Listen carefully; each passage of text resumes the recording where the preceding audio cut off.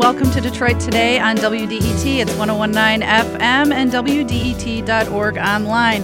I'm Sandra Svoboda, your host today, and we are devoting this hour to talk about the Great Lakes. Today's guests are going to take us on an environmental tour.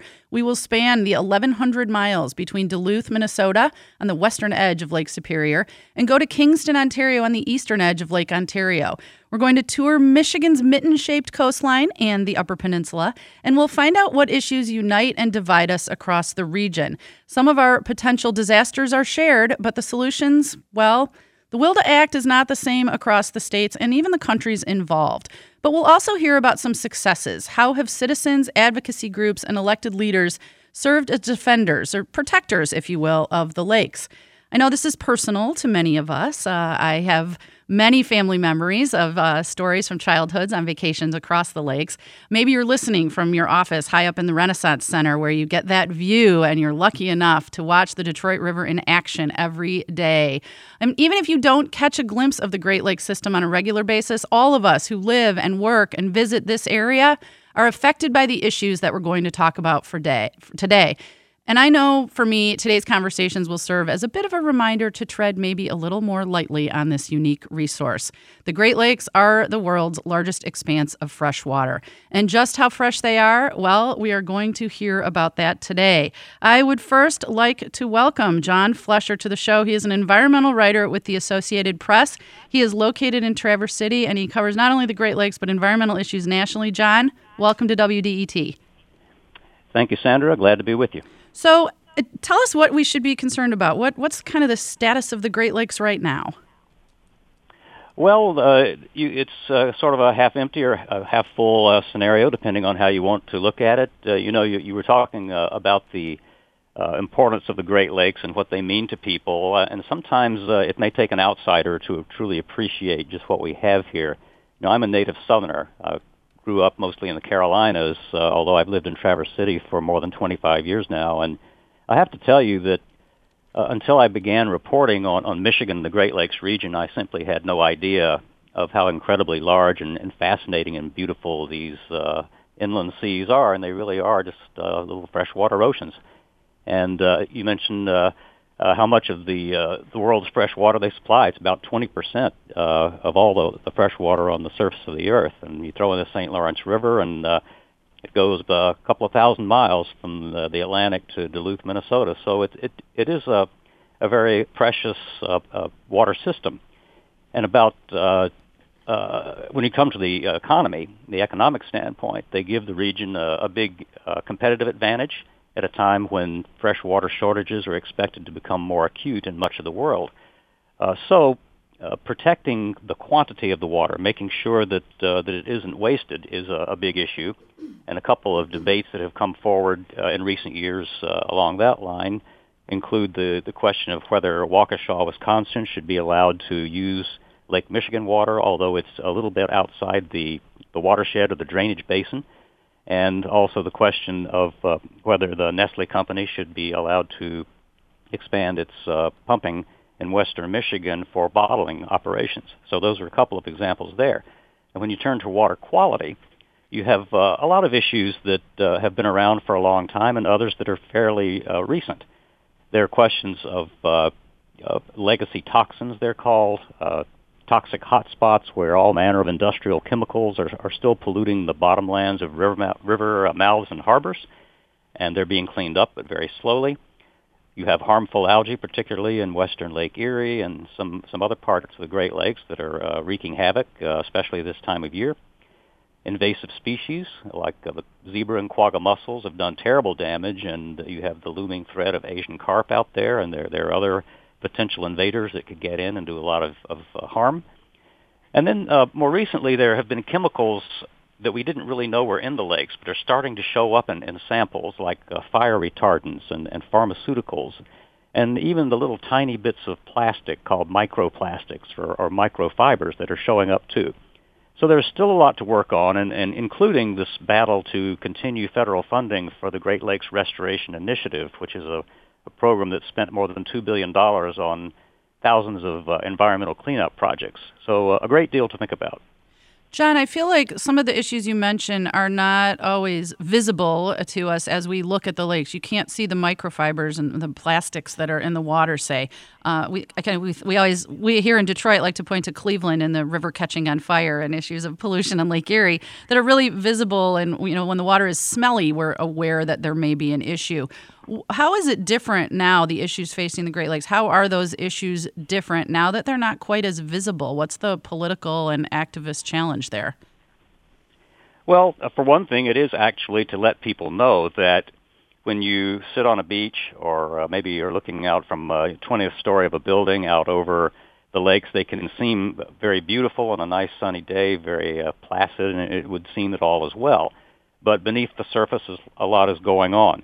The damage that the invasive mussels, the zebra mussel, particularly its evil twin, the quagga mussel, have done to the lakes is really just about impossible to overstate. They've affected the lakes in a number of ways by filtering out a lot of the useful planktons in the water, making them a lot more sterile, and really upending entire ecosystems.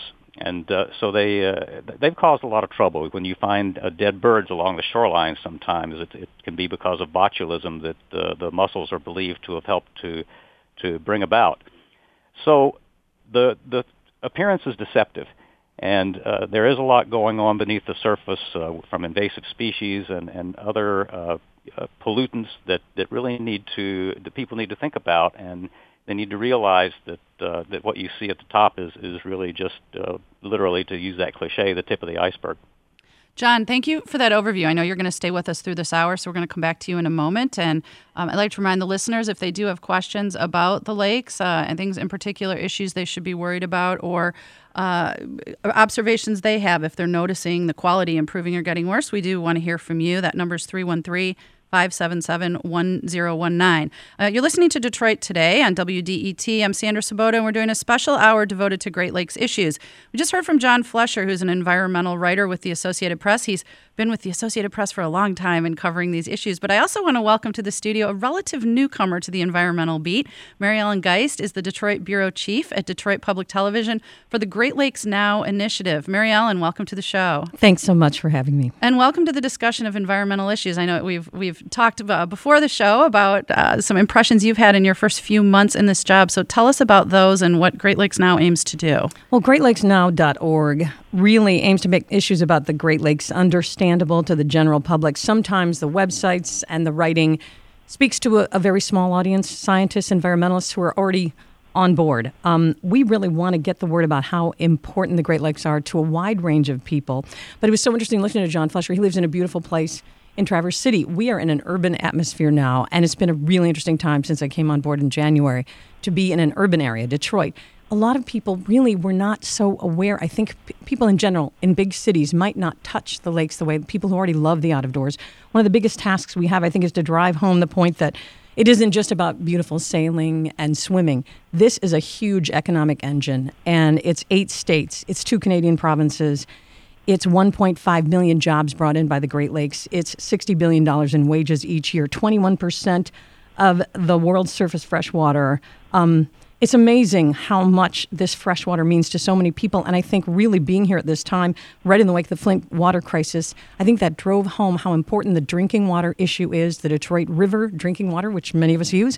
And 40 million people get their drinking water from the Great Lakes. There's so many issues from rural to urban. And I think that's one of the biggest tasks we have as writers, to bring this home to so many different people, how important this is. Okay, Mary Ellen Geist, based here in Detroit. I want to go to Danielle Kading. She is a reporter with Wisconsin Public Radio, our sister NPR station. She is based in Superior, Wisconsin, which is next door to Duluth, Minnesota, and she covers a lot of different environmental issues up there. So, Danielle, what are the biggest environmental issues there in the western end of Lake Superior? Well, without a doubt, the St. Louis River estuary cleanup is one of the largest concerns. The St. Louis River spans 3,600 square miles, I believe, and the cleanup there has been ongoing for the better part of more than a couple of decades. The work that needs to be done on the river is the result of legacy contamination from industry along the river. There were issues with sewage in the lake from wastewater treatment plants and wood waste from lumber mills and other types of industry just spotted along the lakefront that really contributed to a lot of environmental issues within the river. And when the Clean Water Act was enacted and the Great Lakes Water Quality Agreement took place, the St. Louis River was one of, I believe, 43 sites that were designated as an area of concern because they were it was so contaminated or so polluted. It had 9 of the 14 beneficial use impairments, which are kind of a list of the ways that you can use a body of water or a river. And there were 9 uses basically that we couldn't get out of the St. Louis River because it was so contaminated. Since it was designated as an area of concern, so far one of those beneficial use impairments has been removed from that list. And there's a target for delisting this site as an area of concern with the EPA in, I believe, 2020 or 2025. And there's been a lot of money and time and blood, sweat, and tears invested in trying to get the river back to the way it was before we saw a lot of this contamination. And one of the things that they've had success with over the years is just with cleaning up the river along the lakefront and reintroducing fish into the river, like doing some things with lake sturgeon. Before, back in the 70s, people wouldn't go down to the river. They wouldn't fish there because it was so contaminated. You could smell it when you would cook the fish, people would say. And so now people can go down to the river and they can fish for walleye. And things are a lot better, and the city of Duluth has really been trying to make a name for itself by investing in the riverfront, by investing in trails and infrastructure to draw people down to the water, to make it a destination. And so cleaning up the St. Louis River is a big part of what they'd like to see, which is kind of under threat right now with talks of budget cuts to the U.S. EPA, and to the Great Lakes Restoration Initiative, which has, for the last, I believe, 6 years, invested around $250 to $300 million in cleanup of polluted sites along the Great Lakes. And so, Duluth, Superior, they're really relying on money from the Great Lakes Restoration Initiative to be able to have the funds to take care of a lot of this work.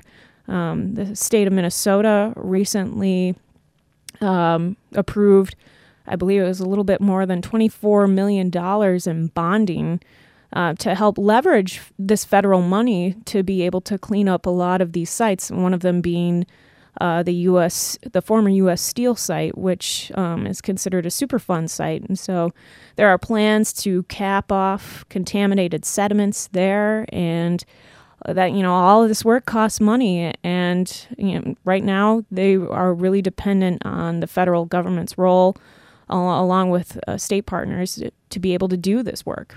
Let me back you up and talk a little bit about the St. Louis River. How does the community view the river? Have there been efforts to get really the community engaged that have made a kind of difference in getting that cleanup going on? Yeah, absolutely. I mean, people love the river in Duluth and Superior, and there have been multiple groups that have taken an interest in trying to, bridge policymakers with the public, one of them being the St. Louis River Alliance. And there have also been citizen-based efforts like the One River, Many Stories project, which was a project that was implemented by a colleague of mine, Paul Lundgren. We both had an affinity for Mike Simonson, who was the former Superior reporter for Wisconsin Public Radio, and his goal in the future when he was going to retire was to do a lot of work about the St. Louis River and the cleanup and things that are happening along the river, the stories about the river. And unfortunately, Mike passed away in October of 2014, and so Paul got this idea that, hey, this would be a great way to contribute to Mike's legacy of journalism and also to highlight what's happening on the river and get people's stories and collect those and use it as a way to leverage why this is so important, beyond just the environmental impacts, the social impacts of why the river has an impact. on the Duluth Superior area. And so he worked with University of Minnesota Duluth and with many community partners to gather those stories. We had plays and radio snippets. There were TV spots, all sorts of people that, took time to tell the stories of people's experiences living alongside the river and why it's important to them. And I think that was a very successful effort in part because of the large collaboration and, all the different people who contributed to that project. And so I think we've got a lot of groundwork in the area that shows just how significant our natural resources and the St. Louis River is to that area and, why there's a case for investing in the future of that. Well, we will put a link to that One River Many Stories project on our website at WDET.org. I want to remind the listeners you're listening to Detroit Today on WDET, Detroit's public radio station. We're at 101.9 FM on the dial or WDET.org online. I'm Sandra Svoboda hosting today. We're part of a special hour on the Great Lakes and some of the environmental issues. And right now I'm talking with Danielle Kading. She's a reporter with Wisconsin Public Radio in Superior, Wisconsin, there at the far western edge of Lake Superior. Adjacent to Duluth is where Superior is. So we're talking about some of the issues that they're seeing up there. Danielle, I want to ask you about the issue of climate change. How do you see it there in Duluth? Are people feeling effects of climate change? Oh, absolutely. I mean, maybe not so much this year because it's been a little bit colder and wetter near the lake. But in years past, we've seen the warming of the surface water of Lake Superior. So people have been more open to swimming in the lake during the summertime. And we have a researcher at the Natural Resources Research Institute at the University of Minnesota Duluth with the Large Lakes Observatory. That's Jay Austin. And he's done a large body of work studying lake warming in Superior and over the last 3 decades or so, how we've seen the average surface water temperature of Lake Superior go up. And that's something that researchers really want to keep track of because as the temperatures in the lake increase, if that filters all the way down to the bottom, then that can have an impact on the food chain, right? I mean, so if we're seeing changes at the very bottom of the lake, that can change what's happening further up, and that can have impacts on the fishery and what types of fish we're seeing in Lake Superior. Because right now, obviously, it's a very cold water lake, very pristine. And so we have a lot of cold water fish that thrive in that lake. And so if we continue to see lake warming over the years, we could potentially see a shift in the ecosystem of the lake in which, fish species or other types of animals, plants, wildlife that thrive around the lake. So there's a lot of attention being paid to the impacts of climate change, whether it's in the water or just on the lakefront. And aside from that, just on weather, too. I mean, we've had, obviously, the 2012 flood event, which cost millions and millions of dollars in infrastructure damage to the area. And so communities are now having to think about how climate change could potentially affect infrastructure and how do you possibly build or engineer your sewers, your pipes to withstand these types of large flood events, right? If they're going to be more than that 100-year flood,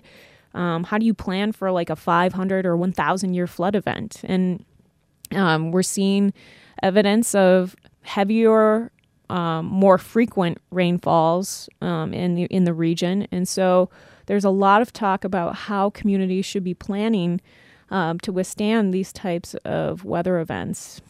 And how do you think public officials are doing? Are they spending the money and finding the funds to put that kind of infrastructure in and building it sustainably, or how much work is left to be done in those communities there?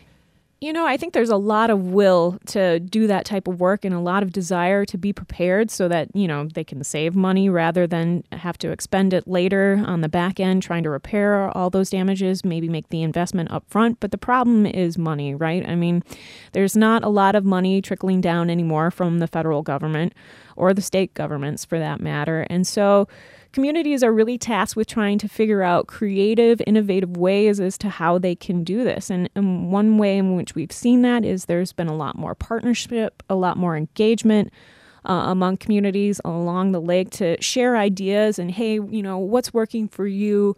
What could we possibly mimic here that you're doing? Things like that. And also, there's a lot of talk, too, about locally leveraging money. We've seen people look more to bonding or look more to, little things like raising the sales tax in order to create some sort of revenue to be able to plan for things like this. But unfortunately, these aren't the only issues facing these communities. There are also other issues like transportation infrastructure and, trying to address health and human services needs. So there's a lot of competing factors for those dollars. So it's really about, I think, more on the relationship and leveraging partnerships to be able to come up with ways to be prepared in the future. And finally, Danielle, in the minute or so we have left, I wonder if you could help us learn from the community up there. For people looking to be engaged on environmental issues or from groups doing this work here in Southeast Michigan, can you describe any one or two successes that community groups have had up in your area there in Duluth, Minnesota, and Superior, Wisconsin? I really think that partnership piece, we've seen just with the area of concern with the St. Louis River, how Minnesota and Wisconsin have worked together to keep on top of the millions of dollars worth of cleanup that need to take place.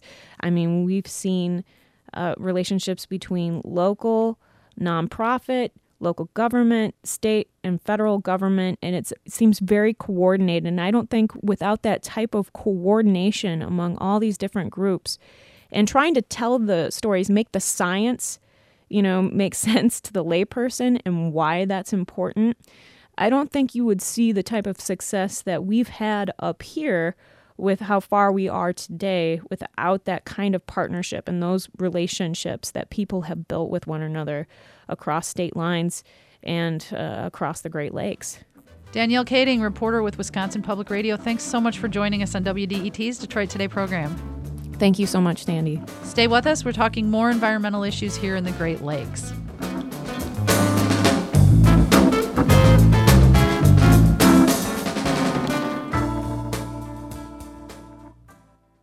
WDET. Bringing you culture and information that empowers our community. Every day. On 101.9 WDET. Detroit's public radio station.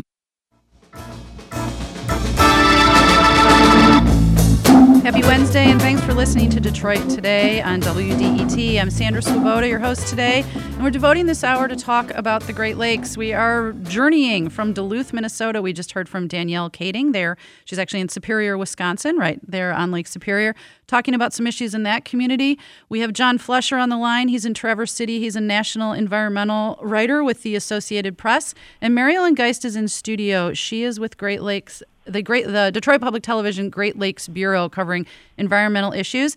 And I want to go to now Buffalo, New York. Dave Rosenthal is the managing editor of the Great Lakes Today initiative. It's another collaboration of public media stations led by WBFO in Buffalo, where he's based. Dave, welcome to Detroit Today.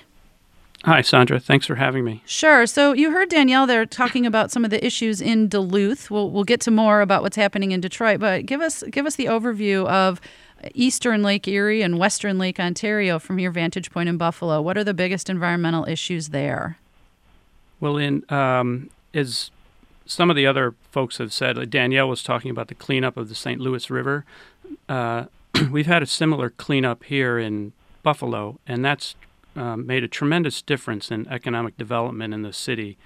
The Buffalo River, which flows right into Lake Erie at the eastern end, used to be an industrial wasteland, very polluted, and no one really wanted to go down there.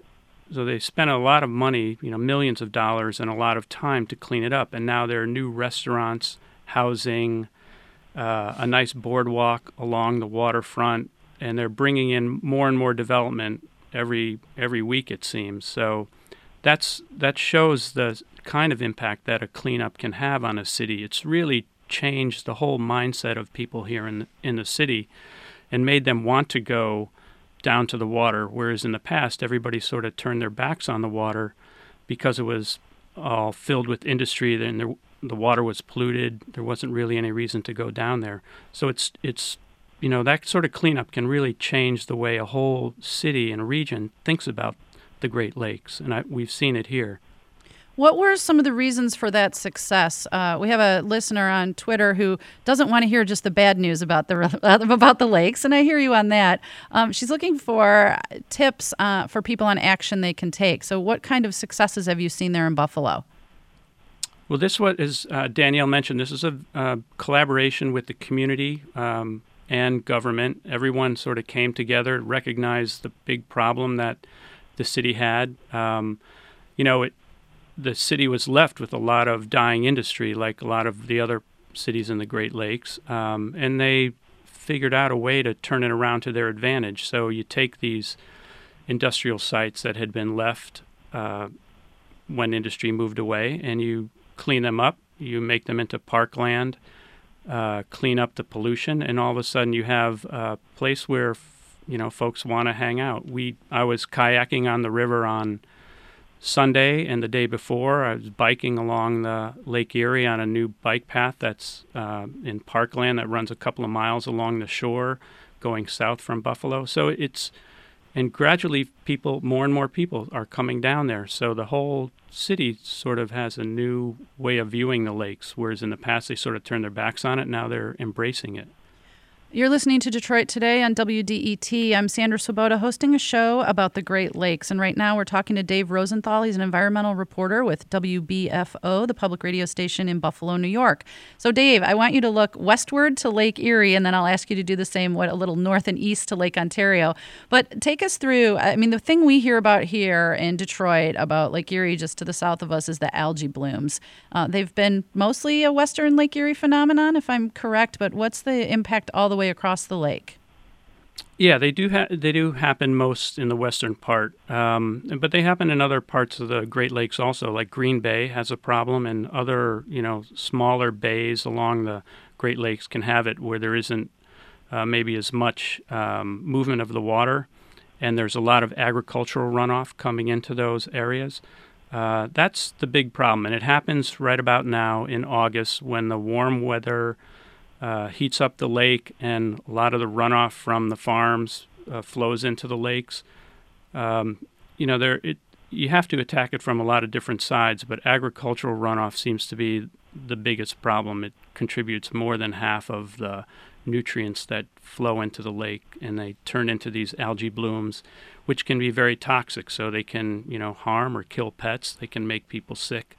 So it's a really big problem in western Lake Erie especially. It doesn't filter so much across to Buffalo because we're 180 miles away. So these lakes are so gigantic. You can have a big problem in one area and never really see it in the other part of the lake.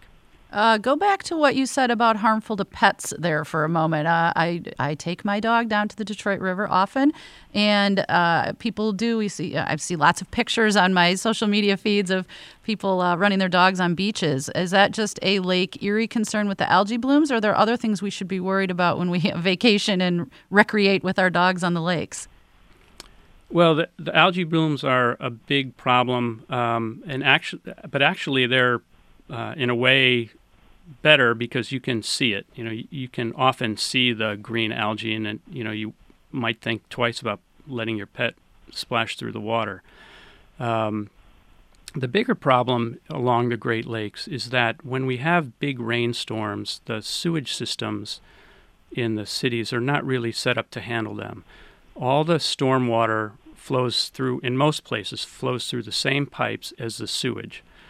And when you have a big rainstorm, the pipes just can't handle everything, and the treatment plants can't handle all that water. So the sewage runs right into the Great Lakes.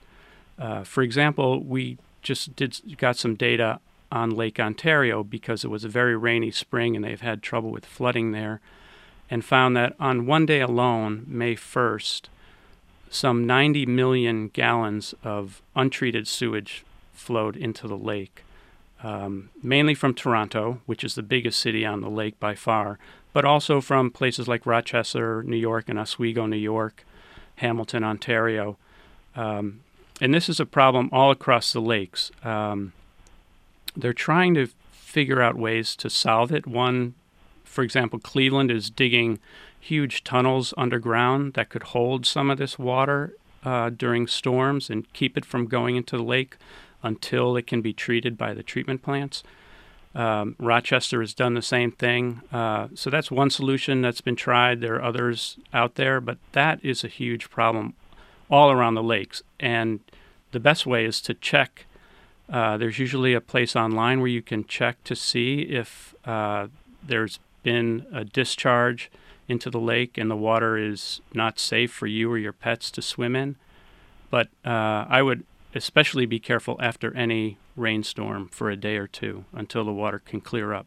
Dave, I'm scribbling that note down. We actually have a post on our site now at WDET.org. It's a map of the lakes, and it's got some points on it where listeners can click and learn more about some issues that are happening there. Some of your stories will be on there, but I'm definitely going to add the link to where people can find out about water quality in the areas. So thanks for that. I want to go to a listener question. She wants to know about whether we could see Lake Erie return to the status of a dead lake and what that would mean. Well, I'm hoping it's heading away from being a dead lake, and I think they're doing everything right so far. The problem is, they might become a victim of their own success in a way, in that people see the lake, see buffalo revitalization, they see parkland along the lakes, and they think that the problem is solved, when in fact it takes really decades to clean up all the pollution in the lakes. And that's why it's important to keep this federal funding that Mary Ellen talked about and some of the others talked about, because you need that funding to keep the momentum up. It would be horrible to see it sort of backsliding. But I think everyone understands that if these cities along the Great Lakes are going to rebound and have any sort of a renaissance, they need a clean lake. They don't need more industry dumping pollution into the lakes like the old steel mills, U.S. Steel in Duluth, Bethlehem Steel in Buffalo. I don't think those days are going to come back, so I think we're, hopefully, knock on wood, safe from having a dead Lake Erie again.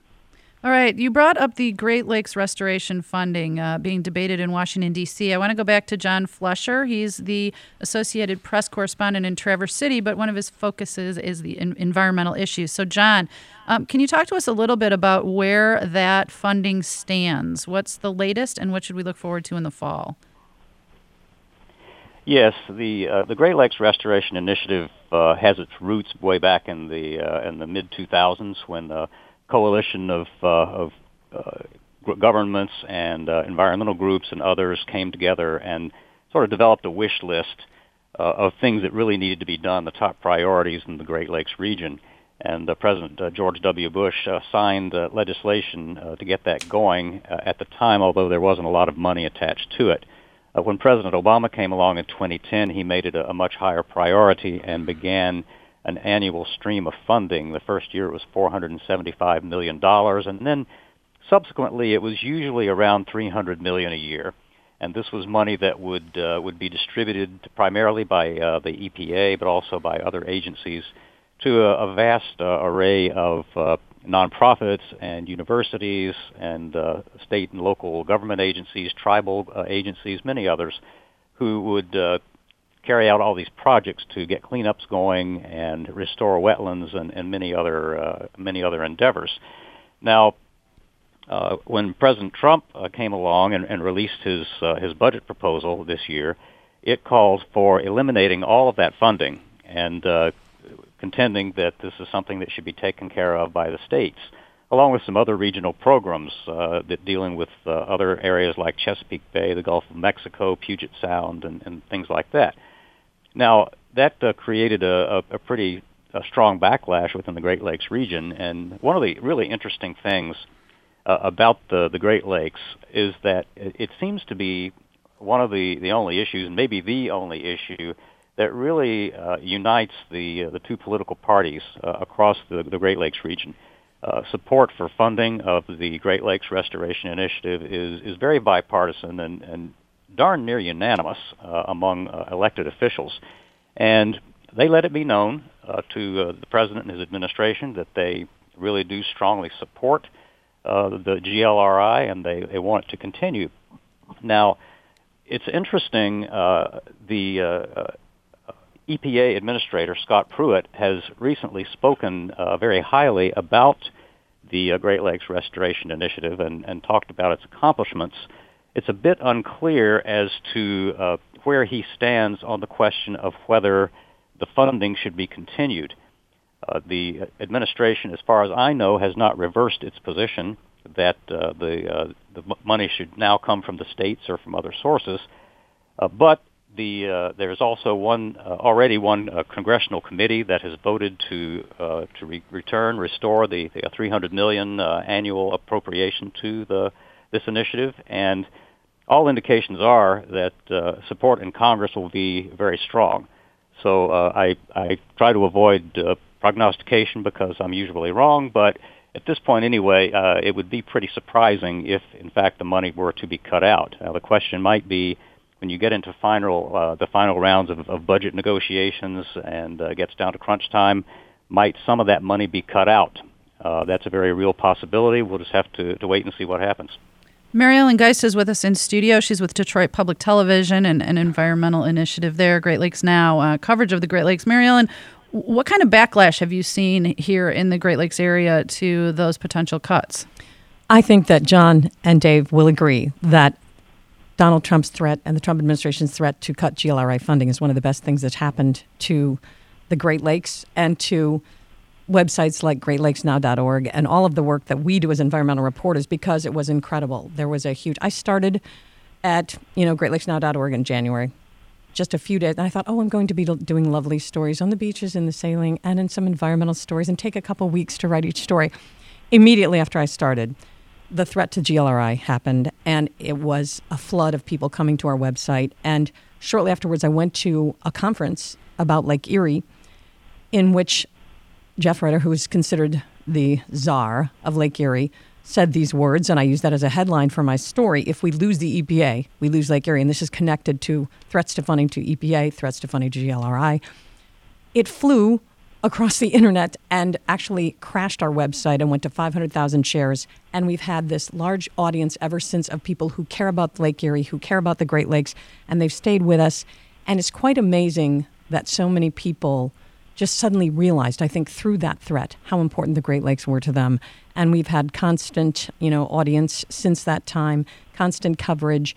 And there are many people becoming active that might not have been active before. And again, it is bipartisan. John's absolutely right. It's really interesting on both sides of the aisle.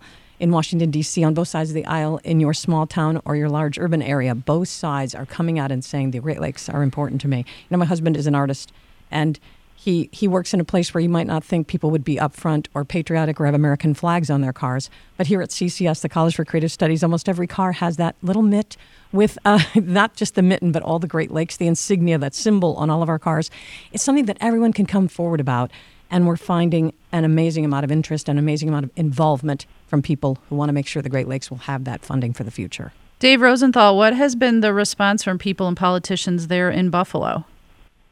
Yeah, it's been very similar. There, for example, there's a Republican Congressman, Chris Collins, who represents the suburbs of Buffalo, a diehard Trump supporter, but this support for the Great Lakes funding is one place that he has broken with the president.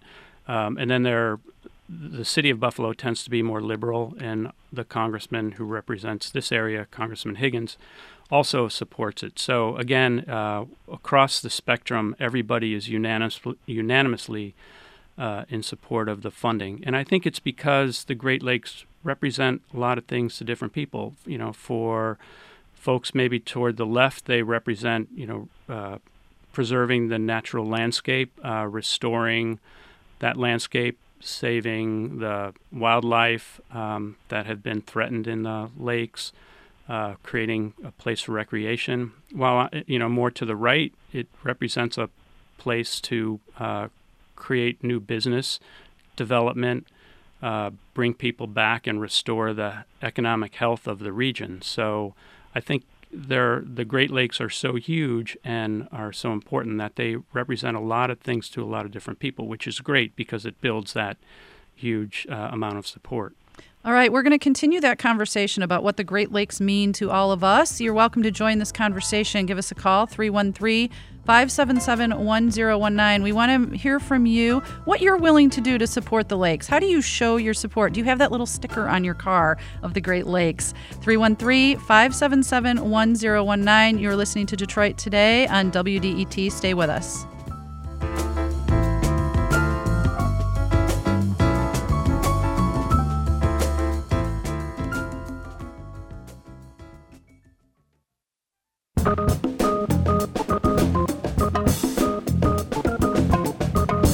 You're listening to Detroit Today on WDET. I'm Sandra Swoboda, hosting a show about the Great Lakes. We have a panel of journalists. We are talking about issues facing the lakes, both commonly across the 1,100-mile region and also some of the particular ones that hit different cities. So I want to go to the phones. There are a few of you want to weigh in. John, on the east side of Detroit, you have been waiting to ask a question, and I kind of want to see if we can answer this one. John, welcome to Detroit Today. Are you there? Good morning. Go ahead. Go ahead, John. You're on the air. Oh, yes. So I want to first state that I'm a proud supporter of the Friends of the Detroit River, and that as residents of the Jefferson-Chalmers area, we stopped the discharge of raw sewage into the Fox Creek, which goes into the Detroit River right at the mouth of Lake St. Clair. My question is about pleasure craft. We have a lot of them, and sometimes on the canal behind my house, you can actually see the oil slick and smell it. And I thought there was legislation to eliminate two-stroke engines, which burn up oil to lubricate the engines, and it goes out as exhaust. I just wondered, first of all, what are the implications of the present two-cycle engines out there still operating, and when do we foresee them being gone? Okay, John Flesher, can you answer that question? To be honest, I can't. I'm not familiar with that issue. I know that's been an issue that's come up in a number of contexts. Also, with regard to snowmobiles, there have been concerns about those and efforts to develop other engines that are not quite as polluting. A lot of those had two-stroke engines, at least in the early days. I have not heard discussion of that with regard to the Great Lakes. How about Dave Rosenthal there in Buffalo? How severe of a problem are pleasure crafts or motor oil and pollution in the Great Lakes? That's really interesting. Frankly, it's not something that's come up in this area. There hasn't been any move that I know of to get rid of them. So maybe it's being done in a quiet way, but not in a very public way. One of the larger problems, though, is that we've done stories about is large freighters who will dump untreated water overboard. This is oily wastewater, and it happens all around the country, but it's also happened in the Great Lakes. And this is tens of thousands of gallons that can go overboard in one fell swoop. And there have been people from freighters and also cruise lines who have gone to prison and had to pay millions of dollars in fines. So that is one issue that still pops up all too often in the Great Lakes and around the country.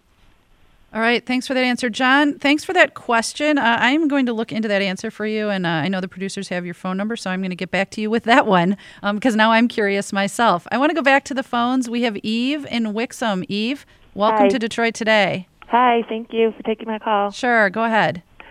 Well, mine is a comment that I'm trying to live by, and that is just to be less of a consumer and buy products on the shelves that are from companies who, support environmental issues, and whether it be, your laundry soap to actually the hamburger that you're buying at the grocery store. Where do you get your information about which brands to buy? Just on, a little bit of researching and locally, like at the farm markets and things like that. That is a really great point. This year, there were all these conferences in Detroit really proving that Detroit, I think, is the epicenter of the Great Lakes. It was the Green Infrastructure Conference. It was the Great Lakes Economic Forum, Sustainable Brands, the International Association of Great Lakes Researchers. They all talked about this, how in a personal way we have to buy products that will not pollute the lakes. And at Sustainable Brands, which I would recommend going to the Sustainable Brands website, just Google Sustainable Brands, you'll get there. Everything from Procter & Gamble's cleaning detergent to cars using, non-polluting gases, fuels. It's really incredible. There's a huge movement. Sustainable Brands is really leading that movement. We covered that at Detroit Public Television at our website, greatlakesnow.org. There are interviews and there are actually lists of products there that you can buy. But I love that you brought that up because that's something that a lot of people don't think about, that every single day, the kind of stuff you put down your drain has a huge influence on our Great Lakes. All right. Thank you, Eve. We're going to put those links on our site, too, at WDET.org, so you can get to all that information Mary Ellen just mentioned. Okay. I want to go to Tim in the Bagley community. Tim, welcome to Detroit today. Thank you so much. Good morning. Good morning. First of all, where does one buy the Great Lakes little sticker that everyone has on their cars? Secondly, I do want to address the gentleman that you had 2 calls ago, John. I distinctly remember the potential ban on the 2-stroke motors, but I think you guys have just already answered the question. I think it's the recreational vehicles, the boating, the snowmobiles, and the lawn care industry that really would have really suffered greatly if those 2-stroke engines had been banned, and I'm pretty sure legislation had been swept under the rug for that and a few other reasons as well.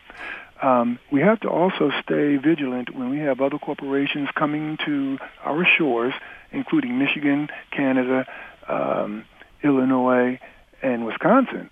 Nestle, for example, when they're coming to take water so that they can give us bottled water, we're not going to just turn on the tap here and not, allow them to take water from us to ship around the world.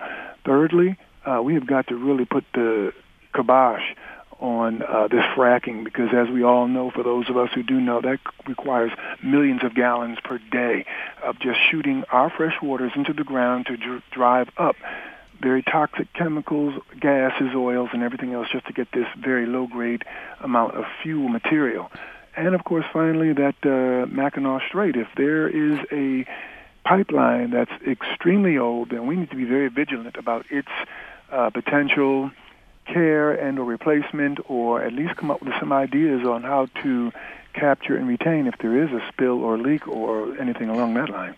Mary Ellen, go ahead. You brought some great points. First of all, I brought my first decal that's on my car still at McLean and Eakin Bookstore in Petoskey, Michigan. A shout out there. But any bookstore, many bookstores carry them. We are efforting right now to have a way to buy those through our website. We're working on that.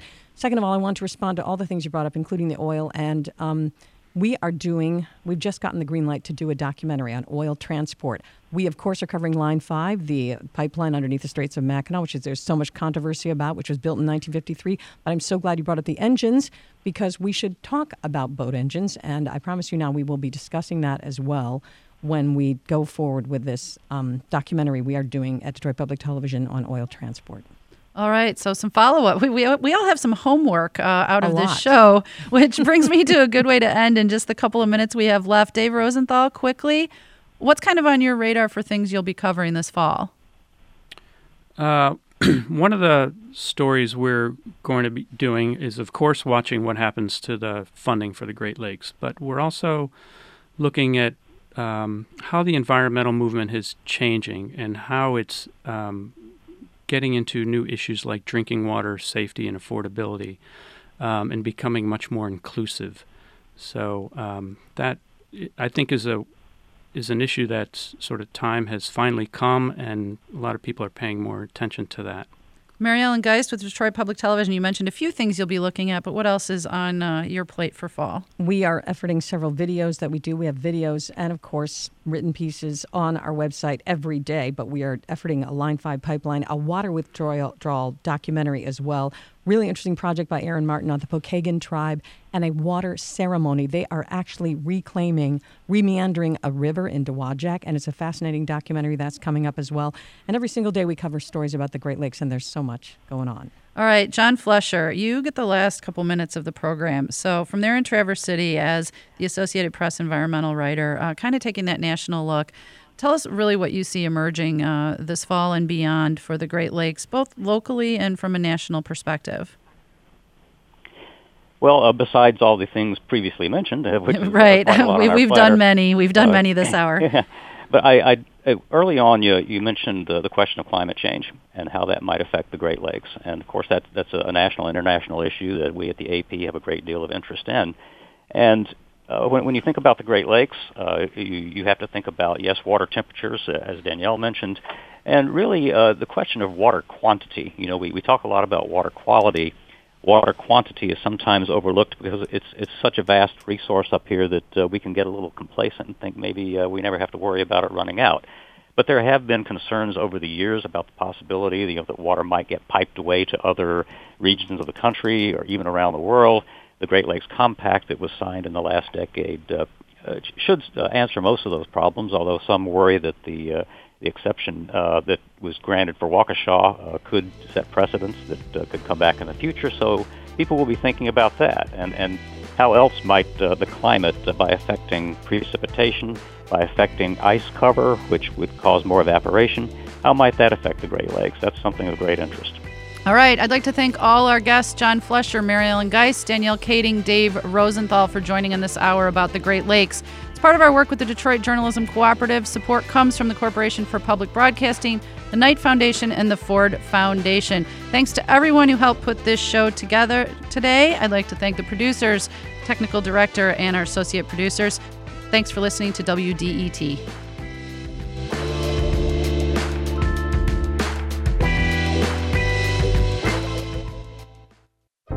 Diversity matters on Detroit Today. You know, I had the good fortune of actually meeting other transgender service members, LGBT service members, and we met in secret. You know, we all had top secret clearances, but nothing rose above the level of the secrecy with which we serve. Sure. Detroit Today, weekdays at 9 a.m. and 7 p.m. on 1019 WDET. Hi, I'm Ann Delisi, and our fall edition of Essential Cooking will be our most unique dining experience to date as we head to Detroit Farm and Garden in Mexican Town in southwest Detroit for a Fall Harvest Sunday dinner on September 10th at 5 p.m. Detroit Farm and Garden will transform their space for our 4-course harvest dinner with a wine pairing prepared by Chef Aaron Solly from Craftwork. Tickets and info for Essential Cooking on September 10th at Detroit Farm and Garden are available at wdet.org/events. Proceeds from Essential Cooking will benefit WDET. Funding for On Point is provided by GEICO, offering auto insurance coverage for cars, trucks, or SUVs, and providing 24/7 customer service. More information on auto insurance at geico.com or 1-800-947-AUTO. From WBUR Boston and NPR, I'm Tom Gelton, in for Tom Ashbrook. This is On Point. Americans are more likely to get their news from local television stations than from cable or network programs, but that could change. The Sinclair Broadcast Group, already the nation's largest owner of TV stations, is snapping up more. And it's making them carry Sinclair's own programming, often with a conservative slant. The FCC so far approves. Up next on Point, Sinclair Broadcasting on the March and what it means for local TV. First, this news.